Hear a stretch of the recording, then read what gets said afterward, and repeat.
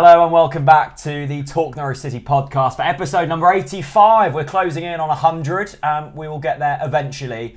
To the left of me is, I'm going to call you a Maverick. Are you happy with that? Oh, Maverick. Have you been called a Maverick before? He was in Top Gun. He was. So I'll take any Top Gun reference, Dave Carolan, nice to see you, my friend. How are you? I'm very good. I'm very good. Relaxed. Yeah, good. Having spent a little bit of time away from this mad football world. Well, that's good. You were at Carrow Road at the weekend. I love, most guests usually turn up with a bottle of champagne or a bottle of wine. It's fine that you didn't bring that. Yeah. You brought a notebook. So not fine. I'll bring my notebook, I'm always making notes. Yeah. Where's the Who did you pen, bring though? champagne for? Galton brought champagne. Galton Blackiston. Have you been to Morston Hall? Yes. Yeah.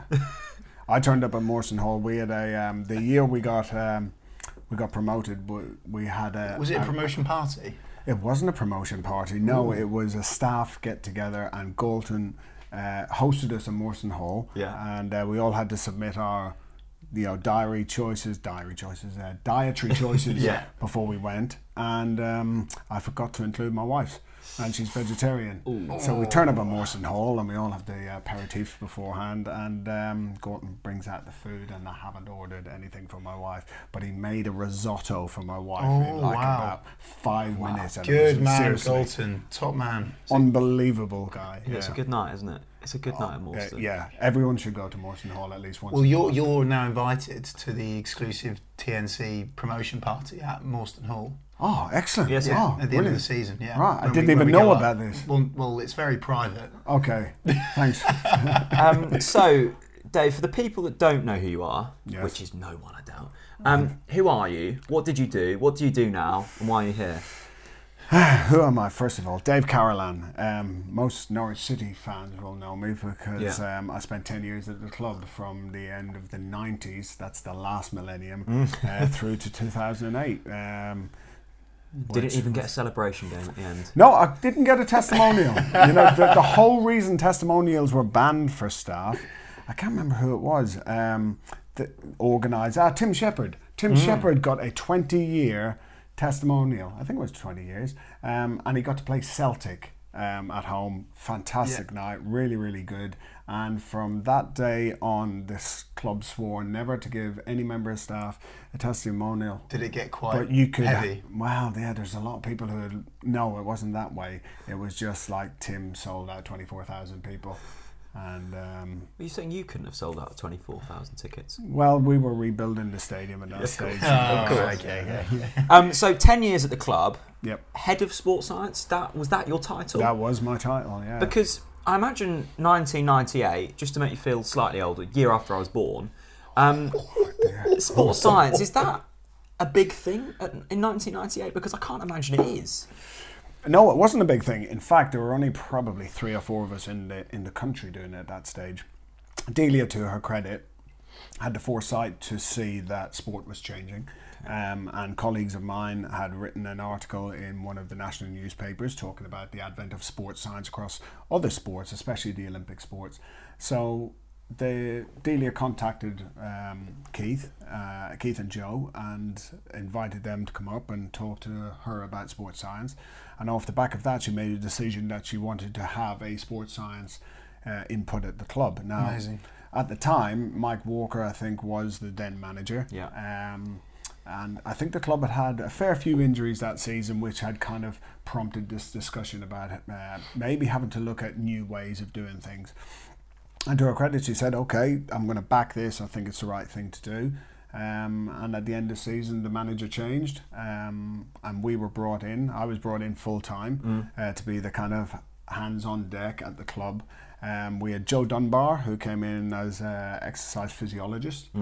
Joe had working with Lennox Lewis at the time. Wow. And worked with world champion triathletes. Was already working with other football teams on consultancy basis.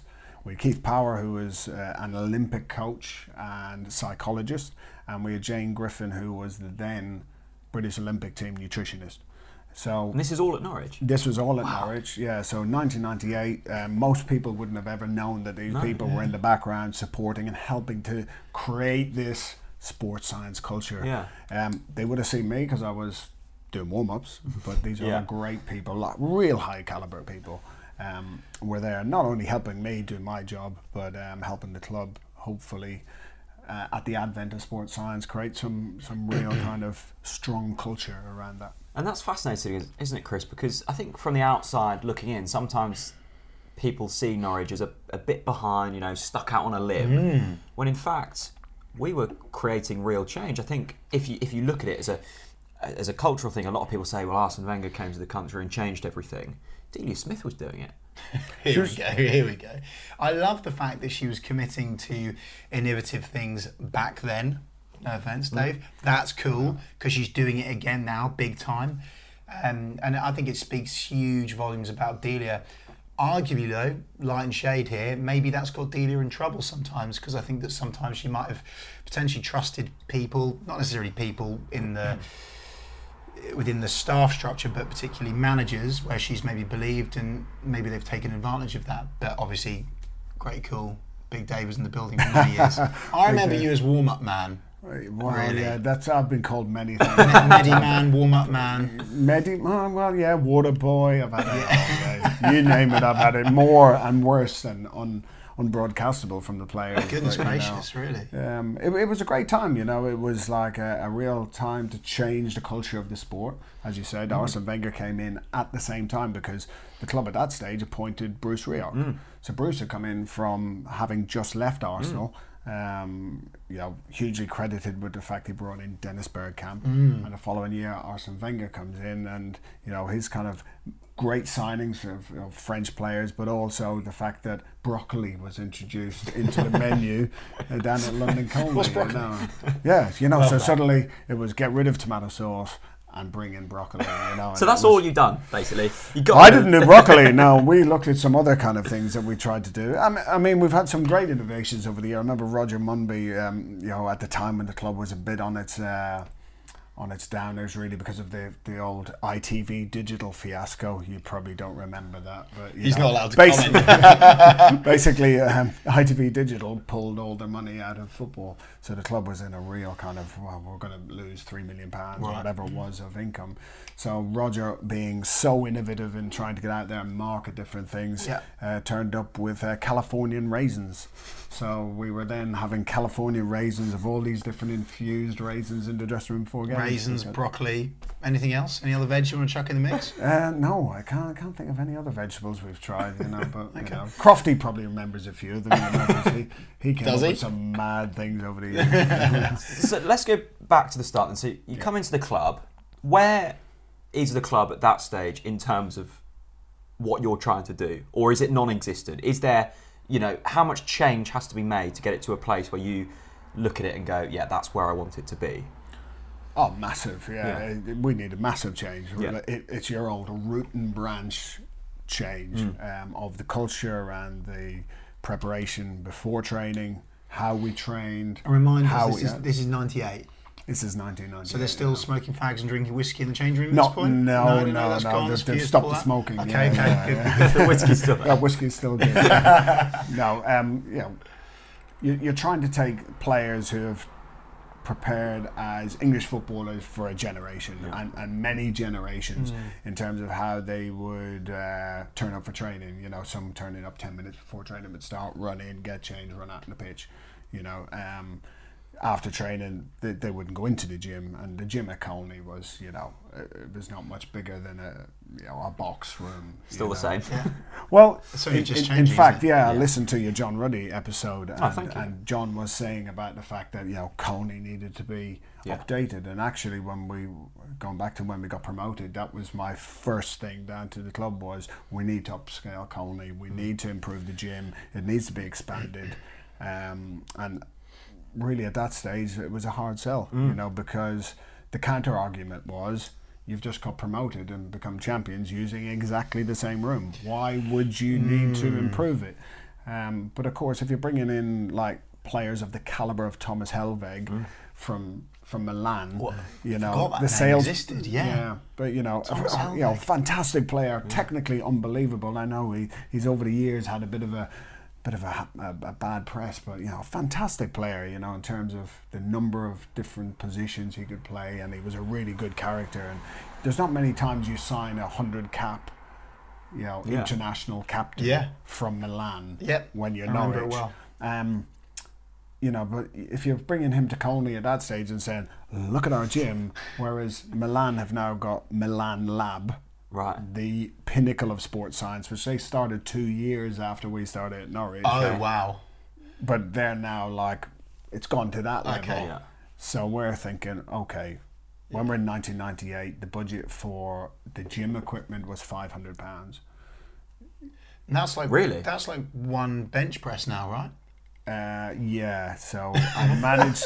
Well, Christoph Zimmerman will be alright, won't he? Yeah, he'd be okay. But it was right. How do you equip a gym with £500 for an attack at the Championship or what it was, Division 1 then? So yeah, literally had to hustle, and we got out there and we found 3 full Olympic lifting kits for £150 each. Bought 3 of them, and we had £50 left over for the rest of the budget. And this is a Championship club operating operating on a £500. Well, that was that was for the gym equipment. Yeah, of course. We had obviously other stuff for. But still, that supplementation. seems peanuts for what you're trying to achieve, an elite sports team. But at that stage, you remember Colney was considered a real breakthrough training ground. Yeah. There was only a few other clubs who had something comparable to Colney. Yeah. Bodymore Heath, which was kind of Aston Villa, was the one that everyone kind of looked at as kind of being your archetypal, but that was built in the 60s, 70s. And Colney was an upgrade certainly on that. But there were still plenty of clubs where they were turning up at the ground and then going to find parks and to train on. So Colney was still really, really good. The thing is, though, football doesn't stand still, and you always have to keep upgrading the equipment, the people, to try and get you to a place where you're competitive all the time. So where does your vision come in here? Because obviously, we've said there was only 3 or 4 people like yourself around at the time. You obviously think with your value, you can take the club in a better direction. So where's your vision come if there's not other people doing it at the same time? Because you are creating change that others haven't even seen yet, and that's impressive. Well, going back to how we ended up in here, we did have a visionary above us. Delia understood where this needed to go and was willing to support that. But it can't just be using a sledgehammer to crack a nut. Sometimes you have to be a little bit more intricate and allow change to happen. You have to encourage it to happen. So that meant a lot of time was spent on selling what we were doing to management and to players in terms of how we're going to train and how it's going to benefit them. So if I'm walking in the door and I'm saying to Ewan Roberts, who's I think at that stage never squatted or done deadlifts. Did he have teeth? Did he have teeth at that point? No, he still had his false teeth, which only came out on match day or training days. But yeah, you're starting to go into the lads and say, look, we need you to lift these weights, and it's like, we're not rugby players, we're not rowers. Really? Why are we going to lift weights? They're going to make us slow. So you're trying to sell the benefits of that, and that takes time. Yeah, of course. But it was easier, obviously, with the academy, because I used to do everything from the first team through to all the academy. Yeah. With the kids, you just started saying, this is how we're training. Yeah. And you can start straight away. They don't know any different, so they'll just take whatever they're being asked to do. With the first team, it was a little bit different. Yeah, I mean, Chris, we've had Dean Ashton on this podcast before, and he spoke about when he came from, let me get this right, Crewe to Norwich. Yeah. And you were obviously there at that point in the club. Yeah. And I kind of get it though, Chris, because he'd only been used to something, and he'd been very successful, and then he goes up a notch, and it's suddenly all different. That must be tough for a player to suddenly change so quickly, mustn't it? Yeah, it does. And I think that, that from Russ and Wes in the podcast with us recently, them saying that, even if you look at the Daniel Farke contrast from just the English prep to German prep, the contrast there too. So yeah, players struggle with it. But I think, survival of the fittest, literally, isn't it? Yeah. I mean, when Dino turned up, he arrived, we went to play Aston Villa. And you were all taking the piss out of him, weren't you? Well, no, I just said to him before the game, I said, Dino, how do you like to warm up? Because you're always trying to get that insight from players as to how they like to prepare. And he says, yeah, I like a hard warm up. Yeah, so I like a hard warm up. Yeah. Oh, come on, yeah. Dino. No, he says, like, you know, and we'd done our research. I know the guy's a crew. I know what he had done. Yeah. So anyway, he says, you know, I like a, you know, get proper sweat on and warm up. Oh, okay, right. Well, you'll see what we do, and then we'll speak afterwards and see what you think. Here we go. And literally 5 minutes in, he's blowing. Like, the lads are looking at him like, this guy can't be fit to play, you know. But you know, he got a sweat on, but he got more on than he probably thought. You know. Yeah. Now, whether that sweat was responsible for the ball glancing in off his bonds for the first goal for Villa, I don't know. But you know. And that's a lot of what we do. When players come into us nowadays, you know, we do a lot of research into what they've done before, because you got to be careful with them. You can't just suddenly chuck them in and hope for the best. You got to ease some in. You got to ease some back. Can we go to nowadays, or are we're still going through the Dave timeline? Yeah, I was just curious in terms of It's a long timeline. Dean is It's a obviously cool timeline.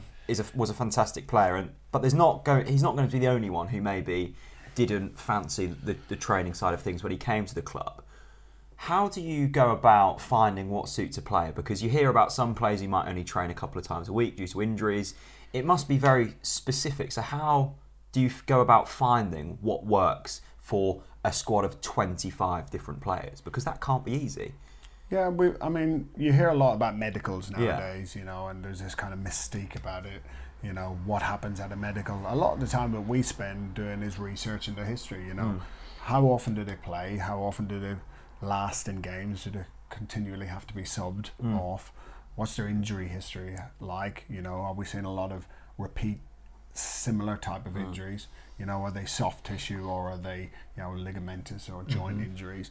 You know, so we do a lot of work on really understanding what the player is when they come in.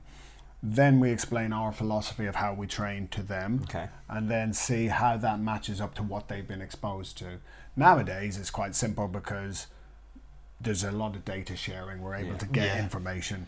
But back in the day, you're probably spending time just sitting down with them saying, look, what have you done? How have you done it? What do you like to do? Is there anything you really dislike doing? And then you try and match that. And at that point, have you ever had to turn anyone away from Norwich City? Is there anyone that you'd gone, you're just not the right fit? Not the right fit, but when they're in the building. Yeah. Have they failed medicals before? There's different reasons people can fail medicals. Yeah. You know, there can be a lot of things. You know, and in the past, there's certainly been medicals that have been used as It must be so awkward for you, declarations of why a player's transfer hasn't gone through because they failed the medical. But actually, it could be buried somewhere in, you know, other reasons. But it's a big statement when somebody comes out to fail a medical, because it tells the rest of the football world and everybody that there's a physical issue here that you might have to deal with, you know. But that's not to say that some clubs have a very, very rigorous medical, and other clubs can be a bit more relaxed about it, you know. And often it might come down to, do you need this player? Are you willing to take the risk? So when you see a player like a Matt Jarvis, who all Norwich fans feel sorry for in his, you know, career since he signed for Norwich, in terms of just consistent long-term injuries, would that have come up when we went to sign him? Would that have been, as you say there, a risky signing? Would we have known about these injuries that kept cropping up before we went out and spent the money? You'd like to think you'd know about what injuries they've had. You know, certainly there are systems out there to show you. The internet's great now, because, you know, actually the internet didn't exist, I don't think. Oh, he's just started. yeah. I remember in my house in Hethershead trying to download a file which was 3 megabytes, and it took 5 hours. The old dial-up, Amazing. And I'm not sure if that was Hethershead or whatever. But, no, so there's a lot of data sharing now, so we can certainly go out and look at the player's history. You also have to potentially look at where they're coming from, right, and maybe make a professional judgment as to how was their care, where they were, and think, have you got a system that can support the player better? So, you know, going to what we do now, we know that over the last 4 or 5 years that I've been working with the manager I'm with now, or have been with, which is with Gary Rowett, we've had 4 or 5 less than grade 2 hamstrings in 4 years. Wow. So how we train, how we prepare, we know pretty much protects our players against a lot of soft tissue injuries. And that's a nice way of looking back at your body of work and going, we think we can keep players on the fit. Now, that's not to say that some players aren't just predisposed to certain types of injuries. Now, managing those, who knows? You know, injuries present themselves in lots of different ways. Nowadays, we do everything from assessing saliva to looking at you know, because we want to look at stress levels, you know, so you can you can see now as players approach transfer deadline day, you can see their stress levels going up because there's potentially a move, or they might be getting sold and now they're under pressure at home, or they're under pressure from so you can tell if they've had a bad night with the missus. Well, not to that level. No, I can't tell, you know, she might have been stressing him, but I don't know how. So that's really interesting, because we hear nowadays a lot about mental health, and rightly so. Yeah. So is it almost now a sense of assessing physical health and also mental? Has that changed over the 20 odd years you've been in the game? Yeah, I mean, it's certainly, you know, you see it locally with Norwich. You've seen a lot of players who have had mental health issues. Yeah. Not a lot of players, but you've had players who have had mental health issues, and sometimes you don't know about those. Right. You know, they can be things that were, you know, it's a very much a bravado game, you know, and you know, a lot of alpha males and a lot of testosterone, and that kind of thing was being hidden. And even though these lads would turn up every day for training and be a really competitive beast, they'd get in their car and drive away from the training ground and like be having a really just bad completely time. You know, so and you know, there was a great interview I heard last week with David Bentley, and he was talking about his stresses and how he feels so much better being out of football now. You know, but David, when he came here, was like a real bravado guy. Yeah, I remember that. Blonde highlights. Yeah, scored great goals. You know, the one in Newcastle was a fantastic one away. And you know, he used to tell us, you know, he'd be living out in the country and he'd be going up to the edge of his garden and talking to the cows in the evening. You know, so you know, just because he was a London boy, he was out in the country, and he was like, "What do I do?" Well, you hear with talking to the cows, but also you hear with Danny Rose as well, who of course has come out saying, you know what, I can't wait to finish football because of the racist abuse. So there's probably a lot of players that are like, this is just really hardcore, and the money doesn't come into it, does it? Because it's your health and your wellness that comes before that. So massive part of it. But going back to the point you were making, do we screen for it as much as we can? Yeah. You know, so I suppose there's only so much you can do, though, isn't there? Yeah, I mean, at Stoke we had a psychologist, and the psychologist was you know, in charge of spending time with the players. Yeah. Sometimes before the signs, sometimes obviously when they're in the building, to try and hopefully flag potential issues that we could then address. You know, so how you might speak to players, when's the right time to speak to them, should you bring something up or should you avoid it? You know, it's not that you're going to necessarily tiptoe around things, but it's certainly huge in a manager's armory to know, look, this guy's having stresses at home. Yeah, you know? Definitely. So there's a ton of pressure on you, Dave, actually. And going back 2 steps to my comments about the medical and getting that over the line, so to speak, in that Sky Sports language, did you feel pressure from managers that the medical was kind of like we just need to get it done sort of thing? Or were you like, actually, hang on a minute, mate, this is really serious? How did you go about that when the pressure was on to potentially get a deal over the line or something like that? Well, I mean, fortunately for me, you know, most of the medical happens with the medical staff. So whether that was Tim Shepherd or Neil Reynolds and the doctors that were associated with them. So, you know, in terms of musculoskeletal assessment, that was their bag. We were doing other research into their, you know, game outputs. We could use Prozone or, you know, try and get GPS data or whatever that might be. Or we talk to our oppos at other clubs and just try and get as much information as you can, because not every club is going to tell you, oh yeah, the guy's a crock, you know, because they're trying to sell you on there. They're pitching to you, know. But you've also got the, you know, it's a bit like when you have to give a reference for somebody who's you know, leaving your organisation. Somebody phones you up, you know, you have to decline it. Well, you can give as much of the truth as you decide that you want to. Okay, right. You know, so you don't have to have full disclosure, but you can give enough information. Okay. You know, so it's not the easiest thing to do. You know, to get to the point where medical is like black and white in terms of sign, don't sign. Medicals will always have, as you said earlier, risk associated with it. So you might red flag certain things. You know, if it's a major knee problem, yeah, that could be blowing up every 3-6 months. Then yeah, that's a big risk. You know, and I've had it in the past where, you know, you get very, very short amount of time. Actually, I had to do a physical with somebody, and it was pretty much you've got 20 minutes, make a decision. Wow. Yeah. You know, Wow. on the back of this is Yeah. whether we sign the guy or not. But just to let you know, there's going to be X amount of money involved in this signing. So go on then. So you're in the Norwich City room now, and I'm going to try and squeeze something out of you. I'm going to put some pressure on you now, Dave. Okay. Can you reveal a player that almost signed, that didn't, or did it never happen? Oh, yeah, one who I've worked with since, you know. So Dougie Livermore, I remember him coming up to me on the training ground and said, look, we're signing this great young talent. He's coming in. We've got a little bit of work to do with him. You know, he's a fantastic passer of the ball. You know, he's destined for the very, very top, but we need to work on his mobility. Okay. Now he's still gone on and he's played probably Champions League. He's been full England international. He's still playing now. Dave, come on. So Tom Huddleston was one of the players. Oh, wow. Yeah. So. And what but- season was that? Come on, squeeze it out. Oh, Come on. trying to think. What, TNC exclusive? I don't know. 2. What manager?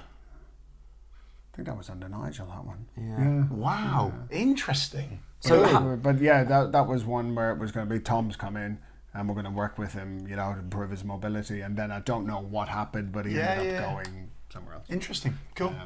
Tom Huddleston could have been ours. Is there a risk? When we spoke to Jake on the podcast about a month ago, I think a word that kept cropping up in that, and the reason he thought we were maybe doing so well this season is we've got a lot of youngsters who are maybe slightly naive in this situation. They haven't been here before. They're fearless. Is there a risk in the modern game of over-analysing things and there's stats for everything? Is there sometimes a value in just being slightly naive to it all and just going out there and doing you? Oh, 100%. There is death by data. You know, you can literally read anything. You know, you can see stats. I was at the game on Saturday and I could see all of the passing stats for QPR and Norwich at half-time, sat in my seat. So I can see who was passing, where they were passing, what direction, you know, the balance of play. So you could see why teams make tactical decisions, you know. The problem now for a manager is if the fans have got that sat in the stands, you can't really come out after the game and tell a completely different story Interesting. to what, you know, a fan can see all the statistics. So yeah, it is difficult now with the amount of information. I think you have to work from culture first, you know, what your philosophy is of how you want to play and how that culture sits around your team and around your management. That allows you then to have the platform to then progress. So people who don't fit that culture need to remove. People who come in need to fit in. So that's the first thing, I think. And then after that, you can start to see, well, okay, how do we build towards how we want to play? You're not going to do it in 3 months or 6 months sometimes. It sometimes takes a lot of time. If you look at the team when we got promoted in 2004, was vastly the same team from 3 years earlier. Yeah. You know, the team that got to the playoff final and the team that got promoted, there's probably 85% of the same team and practically the same squad stayed together for a long time. So they knew each other's thinking, they knew each other's behaviours before they did anything. Nowadays we want success fast. Yeah. And because data's fast and information's fast and everyone can make a very quick assumption, right, we know you had 75% possession, but what did you do with it? Yeah. You know, back in the day it was like, okay, we had a lot of the ball, but you know, we didn't do enough. Yeah. Because you often see, Dave, particularly from an away team visiting Carrow Road, you have a guy with a laptop that sprints in front of the Barclay before the half-time whistle goes. So he's clearly in there presenting the data to the gaffer to then provide the correct team talk? Is that how it works? Oh yeah. I mean, some managers will look for certain, KPIs, key performance indicators that they want to look at. So often there'll be a communication from the bench to the analysts in terms of clipping certain things that they want to look at again. So that might be in set plays, or it might be in transitions, or whatever that might be. So those 5 or 6 clips will then be brought in to have a look at again, both offensively and defensively. But again, going back in 2000, we had the first ever live into half-time at Carrow Road. So we were actually taking the video and sending it straight into half-time onto a television. Right. So yeah, again, going back to innovation, we were driving live half-time statistics into the dressing room. Awesome. So, but yeah, those kind of inputs can make a big difference. Again, going back to the weekend's game against QPR, you could see that they shifted their formation at half-time. They knew they had to stop Norwich. It's something like we did it when we came to Carrow Road early in the year with Stoke, which was, these guys are so good in possession. At some stage, you just got to say, right, have the ball and we'll defend for our lives. And certainly the second half, I thought QPR, held Norwich a little bit more at arm's length. You could argue Norwich were 3-0 up at the same time. Maybe there was damage limitation going on. Yeah, we'll get onto the weekend's game in a bit, but you mentioned their culture, and that's certainly I think a buzzword that's been used a lot, especially since Stuart Webber's arrived at the club, and we all know the fantastic work that he's done. In terms of your role, culture is obviously very important in terms of what you're trying to do, but how much influence do you actually have on it? Because if the people above you aren't seeing the same vision as you are, then it's going to be tough, isn't it? So you're almost having to feed a culture from where you are upwards, and hopefully it comes back down as well. So it can't be easy. Well, coming in as a management group, we know how we like to run our culture, and not everyone's the same. It's not identical cultures that everyone brings in. Some people are very much disciplinarians. Some managers run a real tight ship. Others are a little bit looser. Some players, get away with certain things. Others absolutely clamp down on those. So you've got a decision to make as to where you want to lie on that kind of spectrum of, real disciplinarian, very, very loose. Right. Now, most people will probably not go for the real hard or the real soft. Our job is really to manage that's being continually worked at. Okay. So when players are turning up 1 minute late for a gym session, we nail that. We're not going to allow people to be just wandering in when they want. It's a training session. It's just as important. Some players may disagree with this, but it's just as important as the football stuff. I love that it. they do. Well, being punctual is important in life, let alone being a footballer, Dave. Come on. Well, yeah, you'd like to think so, but when it's come on, then worst trainers then. Come on, worst trainers. Give me a few worst trainers at Norwich. Come on. At Norwich. Was there a few that you had to give a bollocking to? Oh yeah, we've had players. The best examples I can probably give you are when people turn back for pre-season. And I've moved away over the years from the old soundbite of, the lads have turned up, they're all in great nick, they did their programs, and I'm like, most guys, and I was this guy years ago, patting myself on the back for I did a great program, lads are really fit, gaffer, come on, let's have a new contract. But I've seen players come back in terrible shape. Come on. Well, no, I don't think it'd be fair to best then. Who's in the best shape at Norwich? Best shape. I mean, the best year probably was when Andrew Hughes came to the club. Interesting. Because Andrew was super fit, but we already had a super fit athlete in the building. So competitive animals, both wanted to be alpha dogs. So Hux and Hughesy went at it to be who would be the best on the lactate test. Yeah. So the infamous lactate test.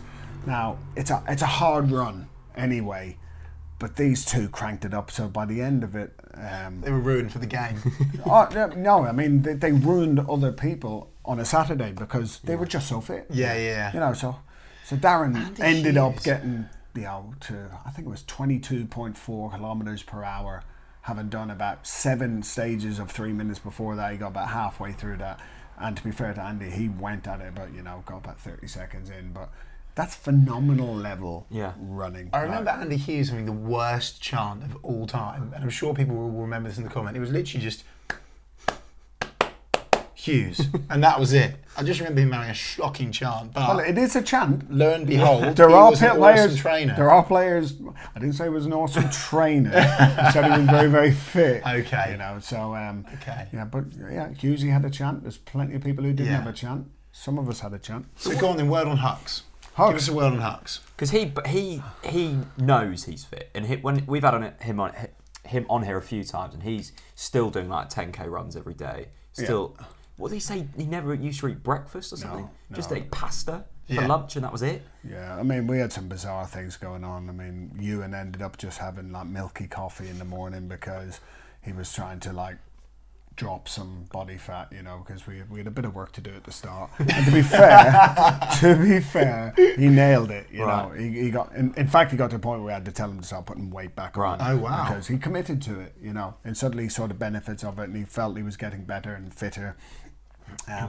But again, it's always players are getting older, they're playing more and more games, so you're trying to manage this ideal of some kind of aesthetic look with performance. And some people sit at a slightly higher body fat. So we kind of talk about optimal weight, you know, similar to a boxer. You know, if they're too light, they've got no power. Too heavy, they're too sluggish. So we're always trying to find that balance. Go back to what's individual for one is not the same for another. I suppose there's no better example in recent years than Grant Holt at Norwich. A lot of opposition fans, you know, sung what they did, and he embraced that. But he was well, I don't know if he was, but looked fairly fit and athletic on the pitch, and it worked for him. Well, he scored a lot of goals. He did. You know, so fundamentally, what's his job? Score Indeed. goals, and he scored goals. Yeah, I'd be interested to get your thoughts going away from Norwich slightly. Marcelo Bielsa this season. Yeah, I at was going to bring Leeds, that up. Yeah. Spygate, all of that. You know, you've been behind the scenes for donkeys of years. This isn't new, right? This has been happening before, or What, is this spying or not? Yeah, all right, spying. Oh, I was going down the data avenue because he's just so thorough with his data. There's two things here, isn't there? You've got the spying, which I guess plays into just getting more and more data, and how thorough he is. Where does he sit on the spectrum in terms of the preparation? I mean, yeah, everybody came out the following week and said that's nothing new, and certainly doing research on teams before you play them is nothing new.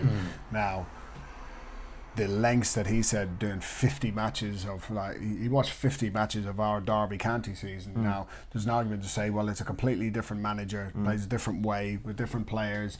What's the relevance, you know? But if he's looking for individual detail on the behaviours of certain players, yeah, fair play. Yeah. If you've got the manpower to go through 50 games and produce that level of data, not only just for one game, but you got to do it for the other 45 games of the season.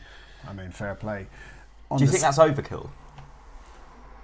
Well, you know, he's got a team that were 14th in the season, 14th in the league last year, Turned to it round. top Yep. two. You know, so do you say Top that's three. Oh yeah, sorry. We are live. Yeah, so they're a top three team and have been top two most of the season. Thanks. But you could easily say, how are Norwich doing their stuff? They're getting equally as good results. Similarly, they were both, I think, beside each other in the league at the end of last year, 13th or 14th or whatever they were. And, you know, they both turned it round. So what it does show you that is, from one year to the next, there's no guarantee in the championship that last year is going to be a guide to next year. You know, and I've said it many times that you come to Carrow Road and you see a team that over 70 games develop their art. And there was certainly frustration. You know, I come back in and I speak to my friends. You know, we go down to the pub on a Saturday night. I talk about our games, they tell me about Norwich's games, and you'd hear the frustration of we've loads of the ball but we don't score. Yeah. Whereas this year it's like we have loads of the ball and we score loads. Yeah. But that's been drip fed for a long time. And you know, I went to the East Anglian Derby at Ipswich this year. Yeah. And I came away from that game going, we need to play either of these teams soon. Right. Because they were both. And this is when he's still at Stoke. Yeah, still at Stoke. Because I came away from it thinking, well, you know, neither of them look like they really have honed what they're going to be this season. Agreed. It was a patchy game. Probably in the end, Norwich were happier coming out of it. Yeah. You know, and but I also reflect on that game because I think that was one of the turning points of the season for Norwich, and not because of anything they necessarily how they played on the day, but the fact that I think it was Louis Thompson injured his hamstring, refused to come off, Yeah. stayed on the pitch. What a boy. And actually, the now memory might be failing me here because I'm a lot older than you lads, but if I remember, a lot of the chat afterwards was the fact that Louis Thompson had stayed on, Yes. and it showed the culture of the team. The team didn't want to let the fans down. Yes. He didn't want to let the team down, and it was almost like you felt afterwards like this all came together. Yeah. Suddenly, it was like, all right, I'm we're buying all that. willing to I like that from you. fight for each other to not lose a game. And the fans thought, this is amazing. These guys will stay on the pitch injured to not lose a game.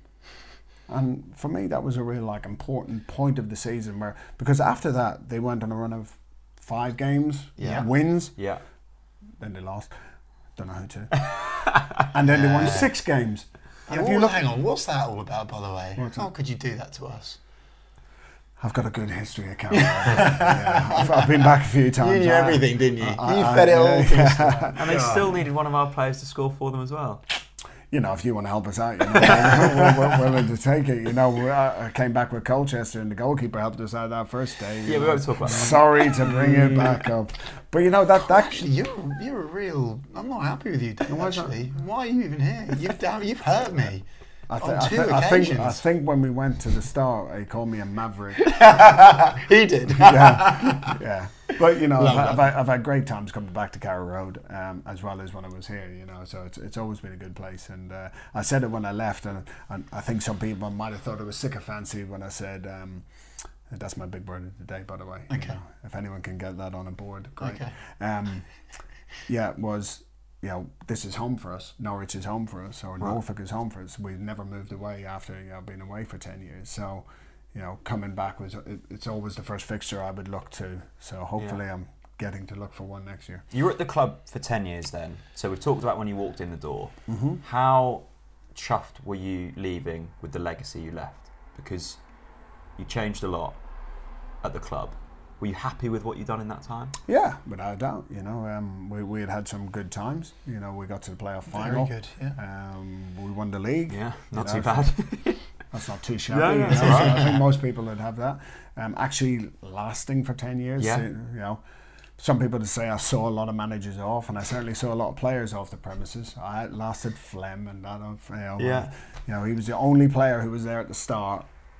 He was the last player who left, you know, and you know, again, then I teamed up with him the following year or 2 years at Lowestoft. But yeah, I think when you come to a place, if you leave it, you like to think that you've left in a better place, and I think it was in a better place. Certainly, you always look for the results, and you hope that people carry that on. Now they're going to do it in different ways, and I'm sure by now, you know, it was always interesting coming back. You know, you still see stewards and you still see fans who remember when you were here, and then you see players who you worked with. You know, very young players. You know, I remember Gunny putting his gloves on. You know, Angus for the first time. Yeah. I've got on a video somewhere at home, so I'm gonna have to dig get that. that. Oh Yeah. yeah, that's gold. Yeah, if I can find that, you know, I think Brian will probably want that first. But yeah, so you see people like him, Chris Martin, Jason Shackle. Yeah. You know, we used to fitness test all the players. So the Murphy brothers, when they were like this high, you know, Tom Adeyemi, all those, you know, it was great times, you know, to work with a lot of great players, you know, be part of their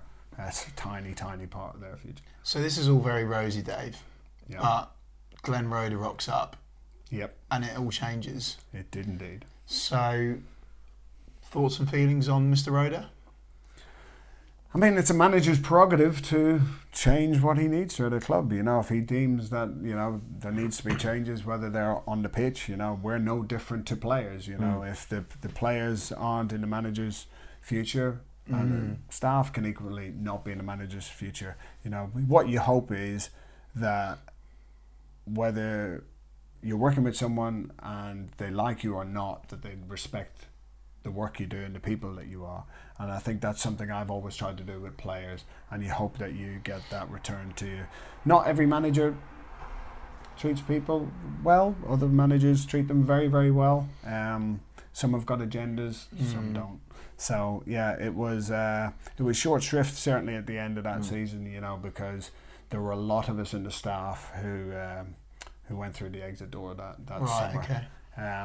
And it's always disappointing when it's done in a really quiet way in the dead of the closed season, so you don't get to say goodbye to other staff, or you don't get to say goodbye to players. Not that players necessarily or other staff are particularly bothered about that, but it's a form of closure that you want when you leave a club, is to say thank you and goodbye to people. And when you've been there for that long as well. Yeah, certainly. You know, it was 10 good years. Yeah. I think a lot of us had got the impression that there were going to be changes, so we'd have to be. We'd have to have been pretty blind to not see. It must have been incredibly hard though, even knowing that it was coming. Must have been so difficult. 10 years, settled down, all of the players you'd seen through, and for someone to just rock up and say, "You're not some of me, sorry." Yeah, I think that. I mean, you've obviously had Darren on, and myself, Darren, Dion. We were all there at Sheffield Wednesday at Hillsborough in the last day of the season. The famous one, like Dion was supposed to stay on for a certain amount of time, that wasn't honoured. Hawks never really got to, you know, he didn't know he was staying or going. And then when we got off the pitch at the end of the game, I always wait for the last players to come off to make sure they're all safe most of the time. And when we got to the dressing room, we weren't allowed into the dressing room. So it was only Glenn's staff who were allowed into the dressing room. So we had to wait outside, and that was pretty much we could look around as a set of staff, and kind of at that point we kind of knew, right, this has all changed. You know. That seems mad though, that you're all Norwich, you're a squad. Absolutely. Yeah, it's Glenn's staff who's allowed in. Surely you're Glenn's staff. You're working for the same common goal here. It's not. It shouldn't be one fraction and another fraction. That just seems wrong. Well, at that stage, the season was done. So Right. I think that the line of the sand was drawn on 90 minutes. So from now, we're moving forward to next season. And from this point, you know, even though we didn't know it officially, we probably knew. Did the players get a sniff of that though, Dave? Did that affect, in your opinion, the players' performance then going into the following season? They must have been like, hang on a minute, we're losing Dave, we're losing all of the staff. I mean, that must have created some real uncertainty for the club. Oh yeah, I mean, I was in that summer. Myself and Neil Reynolds were in with Adam Drury. Mm-hmm. He was rehabbing his knee, and there was, I think we were right at the end of May. So we were still working with Adam, getting him to a point where he could go off and have his holiday. So we were still in. We were still working with this player who was, you know, a top player for the club, and you know, had been club captain. And then suddenly one kind of Friday it was into the office and out the door, you know. So it is as brutal as that. I think sometimes, you know, in our situation, as staff, we're almost collateral damage that really the fans don't really know too much about is what we do. They just think we're other staff sometimes. And when they're calling for a manager's head, they sometimes don't realise that if he goes, there's also going to be 5, 6, 7 other members of staff who are potentially going to lose their jobs. So yes, you may not be happy with the manager, and I'm not pleading that you can't be upset with a manager, but certainly there are collateral damage to any change. So to speak about that point then, Dave, I remember very well the massive Worthy out moment. What was that like, being in the camp at that point? Listening to those chants, and you know, that must have been really difficult considering you'd won the league with Worthy. Yeah, it was a different time though, wasn't it? You know, like nowadays, you're going back to the immediacy thing. If you can start a movement in a few days on Twitter, and that can build momentum really, really quick. A hashtag here, and you built it. With Nigel, you know, we got relegated from the Premier League. We then had a whole other season where we were expected to bounce back, like every team was expected to bounce back. And I think, you know, if you take the last 5 years, only one team in the last 15 has gone back up from coming down. So it wasn't really different back then, apart from West Brom were doing it. But we ended up starting the next year really No, we started the next year well, and I think it was the end of August. I think we were in top 6, and September was car crash, and I distinctly remember we were. It's Burnley at home, isn't it? Burnley at home was the last game, yeah. So and the Doc famously got sent off, for trying to rugby tackle. I can't remember who was up front. What a boy though. Yeah. Gary Doherty, what a boy. Yeah, fast. Top boy. Top boy. Top boy. Oh, what a man. He should have been playing up front for Norwich, surely. The Ginger Pele, yeah, he could play either way, but he actually wanted to nail down a position and was asked which one he wanted. And he picked defence. He picked defence. Yeah. Dog. There you go. Anyway, so it was difficult at that moment. Oh yeah, those are tough times because I'd worked with Nigel for 6 years, and you're seeing a man who's been, relentlessly abused from the stands, So you go to Saturday and you see a manager being loaded from the stands, and obviously, and Nigel was that same manager when we got promoted. Yeah. But there wasn't a social media campaign to be able to back him. There wasn't you guys who are in having kind of chats with people who are telling you about the insides of the game. All the fans knew were two things. They saw the interviews on the telly, and they always criticised Anglia or BBC because they were biased towards whoever, or you were getting the local papers. Yeah. Because the clubs didn't have a real TV broadcast, so you got highlights, you might have got an interview, that was it. And so it must have been really nice for you recently to have seen Worthy welcomed back into Colney to present the lads with a shirt. I forgot who it was actually. Who was it that was doing the shirt? I think it might have been Teta, yeah. That must have been nice. Oh, it's good to see the work that Stuart's doing now, bringing the old band back together, so to speak. Yeah, there's certainly been times at Norwich, in recent years, I've spoken to colleagues and friends and ex-players who, they couldn't really go in, and now they bring them all back in, and it's great to see. I've spoken to Nigel countless times over the years. He's a top man, and was always great fun. Certainly, you go back to culture. He was a real nice guy. I remember meeting him as a kid, and he had all the time of the day for all of the fans. Definitely. Yeah, and before there was Wales with Stronger Together and everybody else with Something Together. Back then the phrase was togetherness. We coined that phrase back then. While Ian Dowie was coining bounce back ability, we were coining togetherness, and it was fantastic times. We had a real fun time at the training ground. The lads. We could have a real laugh in training. Steve Foley used to say, you can have a real laugh in training, but don't make training a laugh. So we knew what the level was. I like that. Where we could have fun. But it was this idea of serious fun. But when it came to Saturday, 3:00, that team would go to war with There's something I have to mind there, Dave. You've come out with a real gem there, which has been a bugbear of mine for a while, and I think a lot of people would probably know that by now as well. Legends at a football club. Legends coming back, not allowed. Gunny taking the job, the way that Gunny was treated. But that was the fire starter for me. But another one, Ewan Roberts not being allowed back in the mix. These people are legends of the football club. You see Paul Lambert, what he's done at Ipswich. One of the first things he did was he brought back the legends. Just what is it like for you seeing that, knowing just if Ewan Roberts, for example, how much of a top man he is, and for someone like him to not be involved in the club, what is that all about? Because surely it can only bring positivity and credibility to the club as well. Bloody hell, Ewan Roberts is in the door. Surely that lifts you, right? You'd like to think so. It's not to know what all the relationships are that we're not aware of. So there might have been a crossword in the past between two people, and that's it. There's almost a blanket ban. Legends in football clubs. I mean, you can have a good half a season now, and suddenly we get the word legend starts to get banded around. And I saw some recently, comparing some real established players with some young guys who are doing really well, and both the word legend being used at the same time. And I think that's always dangerous, because not only does it potentially diminish somebody who is a real legend, but it also upskills somebody or upstates somebody who maybe has had a good time. You know, you can have a one season wonder who can do amazing things, and then you find that they fall off the edge of a cliff. Let's jump to the modern day then, Okay. with Norwich. Yeah.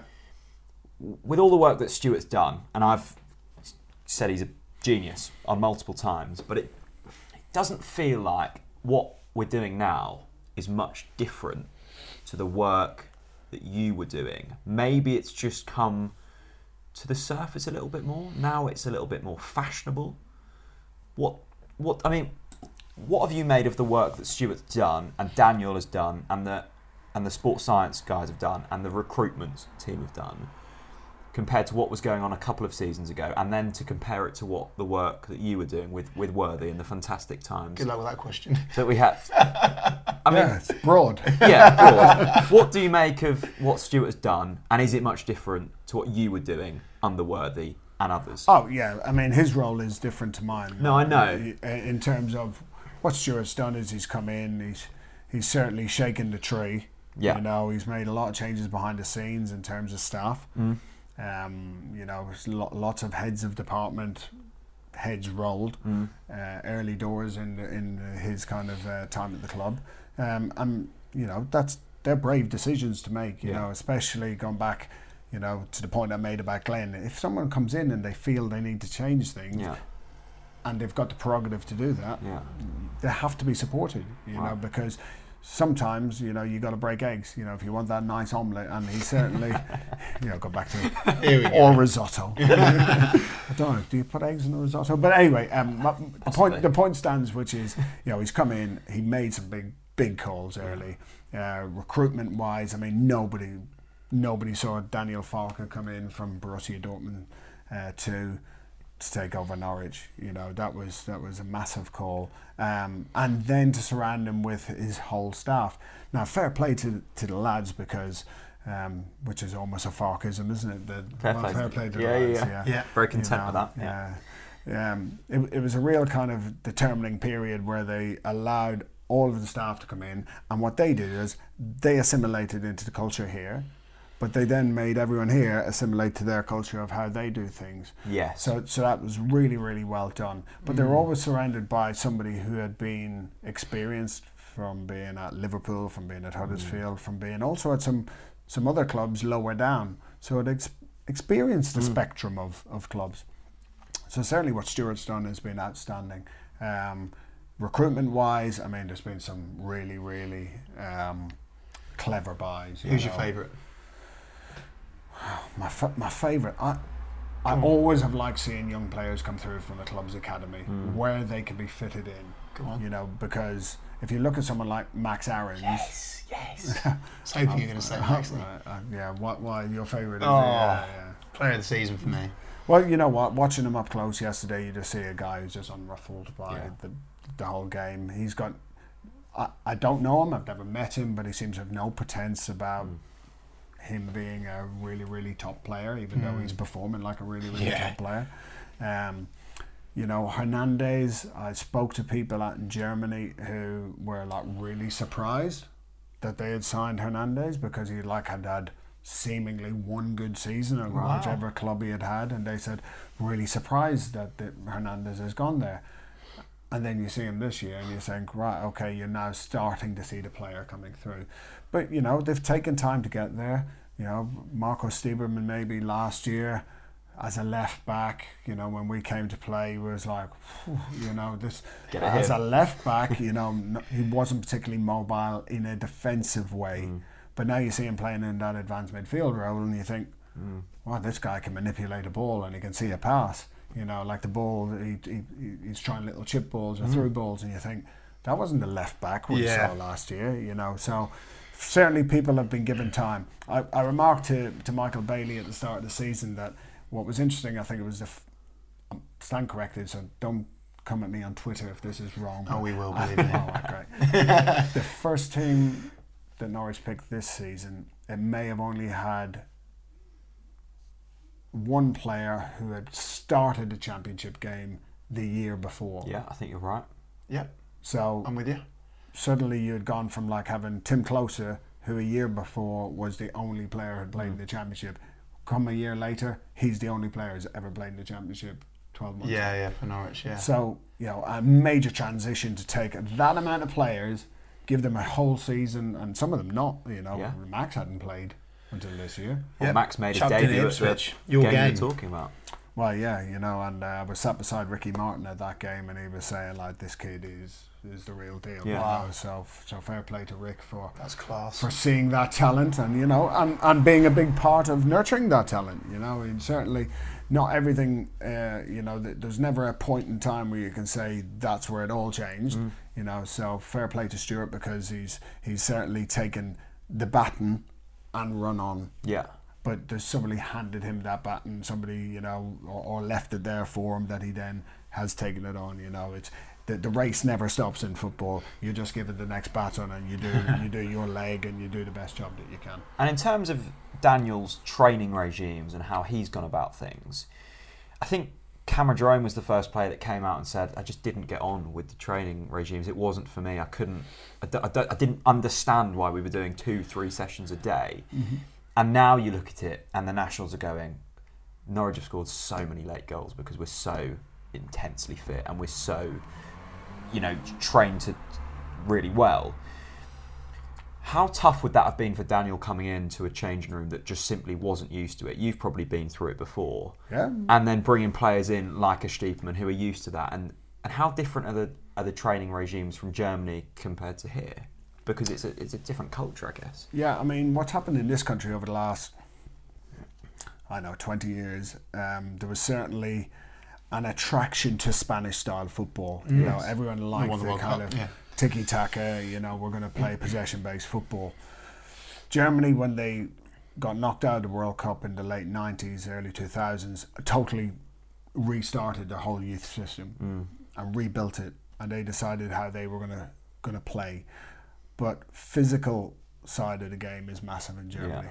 They still have great store in running and doing lots of running, and that it doesn't have to be tied up with a game or a small-sided game. It doesn't have to be hidden inside football. Yeah. It can be, or it doesn't have to be. So what they have always done is do a lot of physical preparation. Now, you hear this 2 or 3 sessions a day. You can do 2 or 3 sessions in the morning. Right. And they could be 2 or 3 sessions in a day, because you could have a pre-training activation session, you could have a training session, you could have a gym session, and that could be 3. Yeah. Okay. Or you could do a training session, some weights, and then go out and do some strides in the afternoon. That could be 3.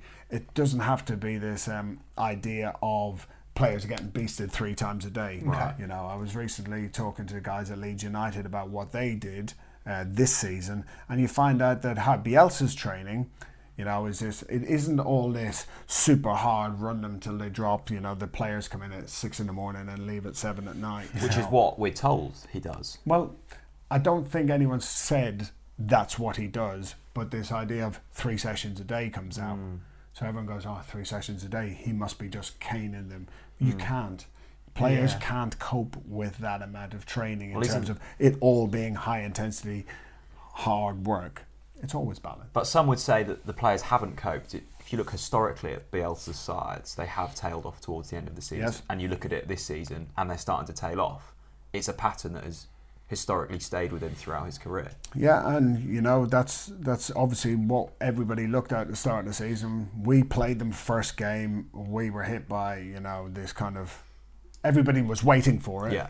And we were punched in the face with the intensity of Leeds' play. This group pressing, this high intensity passing style. It wasn't just it wasn't just how they defended, but how they attacked. What you see with Norwich is certainly, I think they're really strong at the end of the games. I think there's also a little bit of the pattern you used to see with Paul Lambert, which is they don't give up. At the end of the game. Agreed. And that's not necessarily always down to physical fitness, although it's a major part to be able to execute it. You need to have a mental resolve to keep thinking you can get something at the end of a game. Yeah. How do you beat Millwall in the very last minute of injury time? It's because you have a belief that you can do it, and you have a manager who maybe decides, I'm going to go for it. I'm going to go and try and win a game, and certainly that was always Paul Lambert's style. At any of the clubs, which was he would always make aggressive, attacking substitutions, rather than just sit back and think I'll have what I have.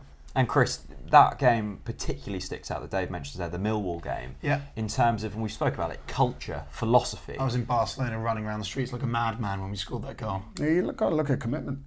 Yeah. Why weren't you in Carrot? I mean, absolutely. 27,000 other people were. I mean, you were off on no holiday. comment. I had to bugger off next week as well. It's shocking. Shocking. But while you were in Barcelona celebrating, Yes. there was a Norwich side sticking to their philosophy. They weren't punting it long into the box. They stuck to their guns. They stuck to what they knew. Yeah. And 99% of the time this season, that philosophy has paid off. Absolutely, Jack. And what fascinates me, and Dave's very right in his comments with Paul Lambert. Paul would chuck 3, even 4 up top. And there's been times last season where me and you were hitting our heads against a brick wall going, how has the guy not made a sub? You know, it's 75 minutes, even 80 minutes, and he's still not made a sub. And us fans see subs as a solution to going winning a game of football, which is correct, I think, for 50 to 60% of the time. However, there is that magic 30, 40%, which Dave's alluded to here, which is actually just pure mentality. We will win this game. We will break you down. We'll keep doing our bit. We're not going to change. And there's been countless times this season where we've just passed teams to death. And it just looks so simple. I think, interesting enough, I don't know how you two feel, but for me, still so super stressful to watch as a fan, because you're like, oh my God, he's not made a change. Because we're still in this traditional mindset of no subs equals, you know, it's not going to change. The game's not going to change. But that's what has really been interesting for me and has impressed me the most this season in relation to game management, is just purely that drive and motivation in the dying minutes to go and win a game of football, but almost with an arrogance of no. We're not going to stick a big lad up front. We're just going to play our game of football and we're going to pass you to death. And they do it. Where do you sit with that, Dave? Because I sit next to Chris at football, and when I know, and when we haven't Bring a flag. when we're drawing 1-1 and we haven't made a sub after 85 minutes, he is going mental. He's losing his head. Yeah. Where's the balance between stubbornness? And I suppose that happened last season when we were drawing 0-0 at home to Bolton, and it was turgid. And where do you then go to just belief in knowing what you're doing and doing it right, and it will pay off? Because that's a fine balance, isn't it? And luckily this season it's worked, because Daniel hasn't made many substitutions and he hasn't made many changes with his starting 11. And where is arrogance and just getting it wrong? And where would you sit? If you were Daniel, would you be making the subs earlier? I don't know how he wants to prepare for games, right, and what his philosophy is going into each game. So I don't know what his game plan is as he goes in, what research he's done. And I hope you don't know. Yeah, well, you know, because you're the enemy. Well, you know, we know some things, Chris. I'm joking, you know, mate. But yeah, certainly. I think in how he goes about doing his subs are so difficult, because you hear fans behind you when you're sat on the bench going, get him on, because they think that the guy who's on there is been terrible. What you got to realise is also there's Do you pull out your iPad at that point? Yeah, and go, look at the data. This is why you make a sub. Well, I have done that in the past. Have you? I've done really? that first game of the season where you see players who are literally practically not trying, you know, and you know that they're so far below the levels that they should be. And you're literally putting it down to he's not trying, you know. For Norwich. I can't say who. But no, I'm not saying, but have you seen it for Norwich, where players have gone on and not tried? Well, who's gone on and not tried. I think Crouchy talked about it great in his podcast recently, where he says, you know, the mentality of a sub going on can be lots of different things. It can be a show you to the manager, or it can be, I'm not saving your bacon here. Yeah, interesting, you know? So, you know, that's always come on, and you're looking behind you, you're looking at your troops that are going to come on to support you, and you're hoping that they're going to do it. But if you know that one of them's really, really pissed off with you because of the selection, do you think he's going to go on and really change the game for you? Yeah, it's so true. You know, and you know, I've seen fans in the past at Carrow Road who want a crowd favourite on the pitch. Yeah. But 95% of the time we see them at training and go, we're not putting this guy on the pitch. Right. You know, he's just, you know, he doesn't work hard enough in training. You know, we've got him. You know, and then the crowd can't understand why you don't want to put on the guy who is There's their just favourite. so much more than that face value. You know, he's a top boy, as I say with Gary Doherty, for example. But do you kind of get that from fans? Because obviously they don't see what you're seeing. They don't see the stats. Is there a sympathy with fans because they just love the club and they love the player that might be on the bench? They just want to see them, but you know something that they don't. Yeah, And it's tough, isn't it? Because 100%, you know, and you, especially when you make a sub for all the right intentions. Yeah. You know, so we see a player who we think, right, he's probably flagging, he's been under the weather, he's been ill, he's had a knock in training, you know, we're going to put him on for 60 minutes, get that out of him, then we're going to make a sub. He's had a decent game, we want to sub him, and the fans go, what are you doing? Why are you subbing him? And it's actually none of the reasons that they need to know, or possibly would like to know, is the reasons that we have to sub the player. Interesting. So there's so many things that I think fans would be, if they came to a training ground and spent a week with us and saw the preparation that goes into getting a team to 3 o'clock and then pushing them out to sea and saying, go on then, you know, row the boat and get it to the destination.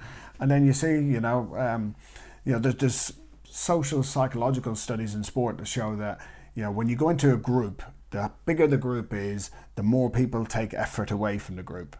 Okay. Now, the best teams don't lose effort. There's no leakage of energy. But the worse a team gets, the more energy leaks. You're not trying hard enough, so I'm not going to. He looks over, sees us two not trying. The poison begins, You know, so you have this idea of it called social loafing. And I've seen that. I've seen players literally just go, so how do you make sure that doesn't happen then? Because obviously Norwich have got it right this season. That's where your culture comes in. You know, they will stick. They will stick to the guns right to the end of the game. I mean, that's what they've done with Mickey McGovern, haven't they? They've given Mickey McGovern a new contract, probably mainly on the basis of that he is a good egg to have around the camp. By the way, he's the Paul Crichton that we had. You know, Crichton was top lad around the training ground. Paulie, top boy. I mean, you talk about Gary Doherty being a good lad. Crichton was on another level a good lad. You know, he was the heart and soul of the place. I love that. He was the guy who got fined. I think he got fined like 100 quid. Wasn't happy with it. Brought it to appeal, and every Friday morning we had a kangaroo court. So he was like really annoyed with it. It went to the judge. The judge found against him. Fine gets doubled, 200 quid. Crichton comes in the following week with £200 of 1p and chucks it onto the middle of the and he's not dressing playing. room. There you go. No, he doesn't care. You know, he was the same guy hiding the manager's hubcaps, and you know, he was also causing devilment, putting boot polish on the physio's physio's telephone. You know, so you need people like that around. You know, and then they're huge parts of the dressing room. You know, I keep hearing this word culture, and I love it, and I do love it. Yeah, you do love it. But I don't think you really love it, though. I still don't get how you create a culture because it seems so overwhelming to do. Right, well, so give you an example. Yeah. We've gone into clubs in the last few years and you speak to the players and said, when was the last time you had a night out as a team? Right. We haven't had one in 3 years. What? What, been out for a meal? Nope. Right. So what's the problem? Well, we try and organise it for this, and then that group don't come, and then we try to organise it there, and this group don't come. So literally players who don't spend any social time together. Okay. You know, so if they're not willing to spend a little bit of social time together, what's the chances on a Backing up on the pitch, Saturday with like 5 minutes to go and I need you to get back in, that you're not going to turn around. Now, going back to the team 2003-04, my God, they were tight. You know, you only had to see that picture that was on social media recently. With some really bad dress sense. You know, I got caned for my dress sense, but I was always one higher than than Flem, you know. Poor lad, you know. But, you know, you had that great culture, going back to it, you know, because they stuck together off the pitch. So it's nights out in the boozer, is that what you're recommending it, Dave? Well, you know, sometimes they are the best things, you know, to kind of drive for a good culture. Well, you know, it can be, you know, it doesn't have to be up front. Of course, back then we didn't have, you know, look at me old, didn't have camera phones, didn't have, you know, I saw him out there. Yeah, sure. The lads Still had your notepad though.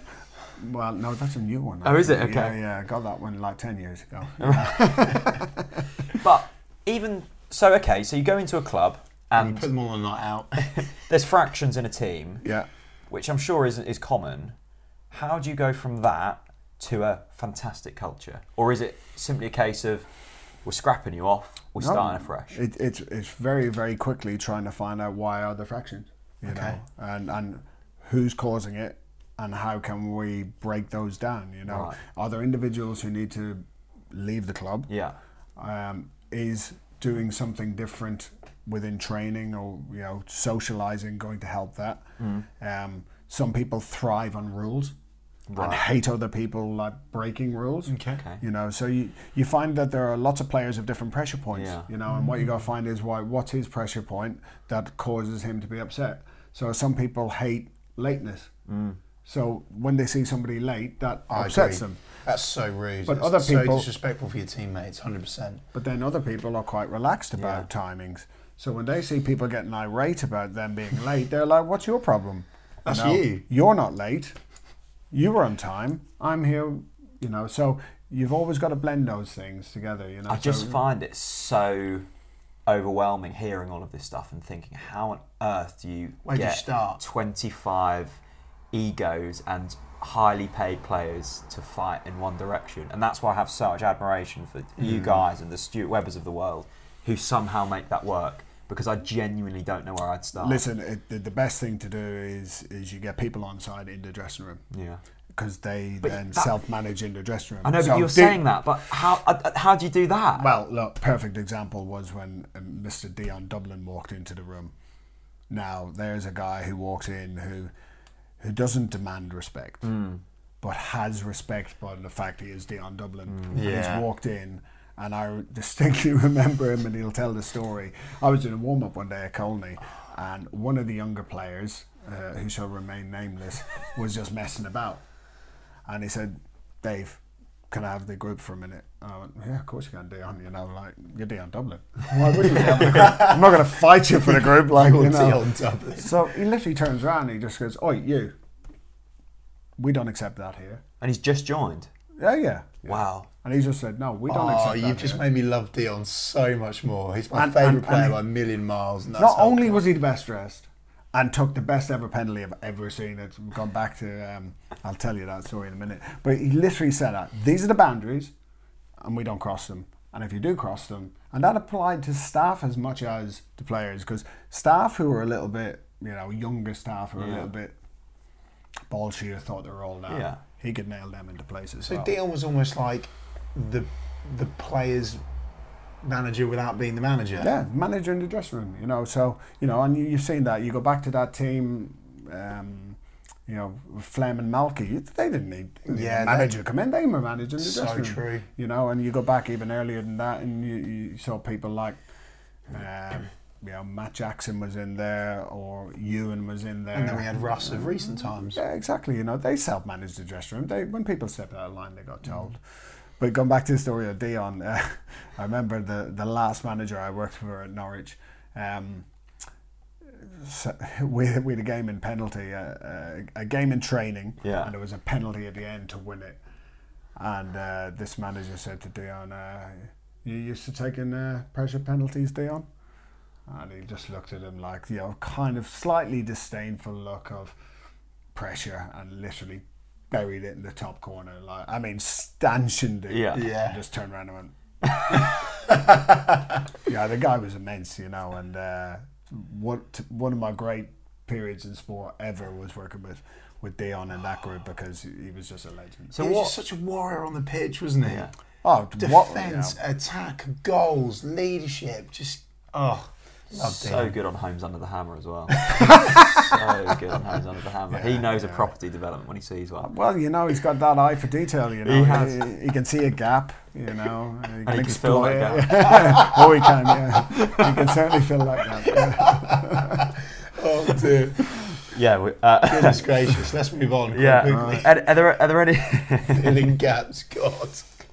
are there any Dion Dublin type gap fillers that you see in the current Norwich City dressing room, where you go and you look at and think, wow, they can they can self-manage a dressing room. Well, unfortunately, I don't know them well enough. But But from looking on from the outside in, do you see them traits that Dion and others carried? They're a real young group. This though, you don't see anybody of a really high profile. Yeah. Who would necessarily walk into a dressing room and say command respect because of what they've done in the game. Really, I suppose Tim Krul has. Obviously, he's played. I'd say Tim Krul, top level. But you've got people, who are now maybe not playing so much. Like a Closer and that, who certainly should be doing that. And they've got other experienced players around the building. But it's been a real period of transition. It's become a lot younger squad, a lot more inexperienced squad, and they've done the talking on the pitch, So whether they're doing the talking in the dressing room or not, I don't know. But they're certainly doing the talking on the pitch. So finally, then, Dave, you've looked at this Norwich team. You've watched them a lot this season. Yep. Are they going up? No. Are they winning the league? Okay. Come on. Well, let's take the first point. Are they going up? Yes, I think they're going up. Okay. Obviously, I'm not a betting man. Well, actually, I'm a bit of a betting man. But has your money been on them? No, because we can't bet when we're in football. Of course. But I could now because I'm not in football. Yeah. Ooh, nice. No. No, I can't see them not finishing top two. They'd have to literally fall off now. Yeah. But then, funny things happen. Emi Buendia getting sent off recklessly.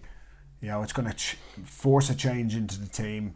Teams are built on cohesion and systems that work together and patterns that work, and they're proven to. What have they won? Like 11 out of 12 games or something like that.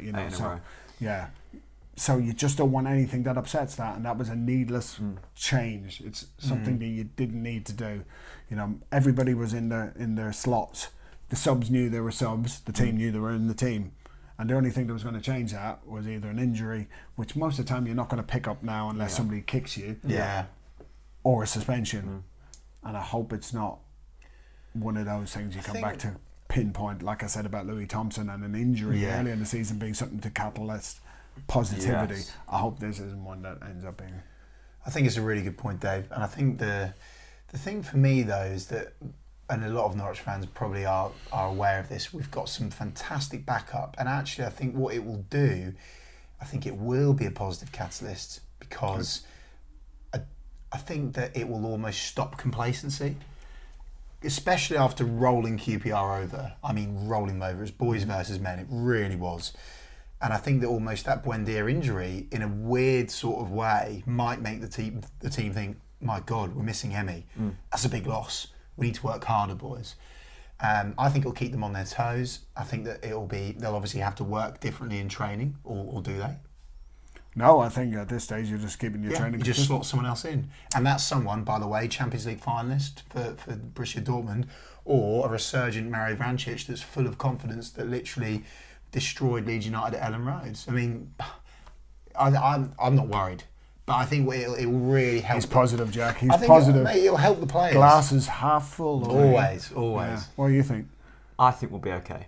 Good. I think we'll be okay. I just think, as you say there, we faced different challenges this season, whether that be, I don't know, a Timu Pukki not in the squad, or an injury. Look at Grant Hanley, for example. He got injured. We thought the end of the world was here. Yeah, we did. And a Ben Godfrey comes in. I just think there's enough players to slot in, to fill the gap, as we mentioned. Fill that gap.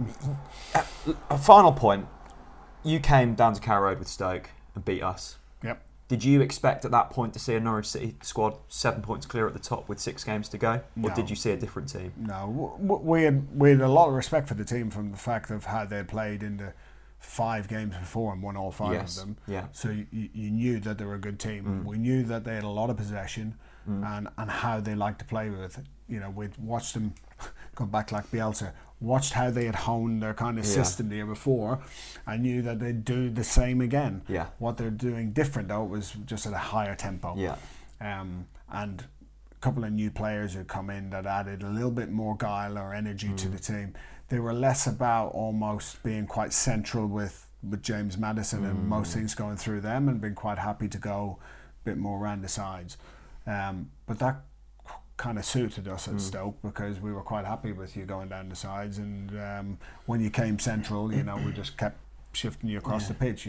People like Joe Allen, Peter Tabo, quite quite comfortable Yeah. with things in front of them like that, no problem. So how did you set up and go, right, lads, this is how you beat Norwich today? I don't want other managers listening to this, but what were the weaknesses? Well, it wasn't necessarily the weaknesses. You're always going to manage a game in a game. You know, you can start a game with a game plan, and that's generally your scaffold around how you're going to build a game. But then you have to respect the game for itself, that if it's not working, you're going to have to change. You know, and very quickly we found out like our attacking that day was just like non-existent. So it became of, well, how are we going to win games now? As a group of staff, we've had a lot of success going to clubs and being able to counter-attack. Yeah. You know, and waiting for those few opportunities where we can attack, and we can attack with pace.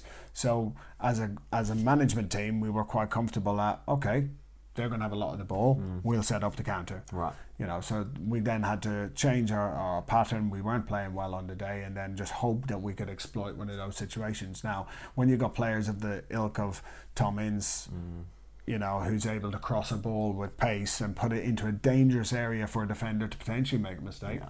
Yeah, that's part of the game. You know, as a defender, you've got to keep the ball out your own net. And unfortunately, that day for Tim, you know, he didn't. You know. It just feels like when teams have maybe adopted that thought process and come to Carrow Road, they've sat back and waited, and we've just destroyed them with our attacking prowess. And then you go one down, and then you're having to chase the game, and then we open them up again. So I suppose, as you mentioned there, though, players with the quality of Tom Ince, not many teams have that. And it's just hopefully making sure that one chance comes and you take it. Yeah, going back to what makes a good team, you can have a great team of individual stars, and if you get them all working perfectly in unison, they're hard to beat. You know, certainly Wolves last year were a team of stars who played really, really well. Or you can do what Norwich have done, which is take a lot of lesser lights and make them into a team. Yeah. You know, so the team is certainly greater than the sum of the parts this year. What Wolves have probably shown is they were a team of superstars that they were even bigger than that. Yeah. You know, some of the players like Neves, you know, and some of the, unfortunately got to see his wonder strikes too many times last year. You know, including at Molineux. They can destroy you on their own. Yeah. And there's only a few teams over the years that you see can destroy you with one player, although they had quite a lot of one players that could do that. Norwich this year, yes, certainly Pukki, but you know, I think we got you at a good time in terms of he looked tired that day. He didn't really have an awful lot of spark, so that was, we just picked a good day for it. Good. I think there's a part 2 to be had here. Well, we haven't even got to the story. I know we haven't. I know we haven't. Making Adrian Forbes run around the pitch.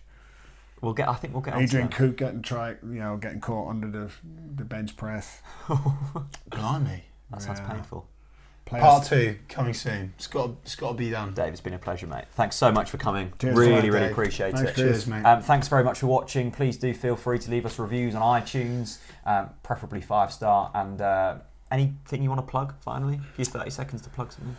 30 seconds to plug something. I'm sorry. Well, if I'm not back in football by July, I'll probably be running some fitness camps for those who do want to get fit for next season. So I might see you at a training ground near you. You might have a client here. Someone that makes Dean Ashton sweat big time. Now that's a no-brainer, isn't it, really? Big Dean sweated big time. There you go. Big D. There you go.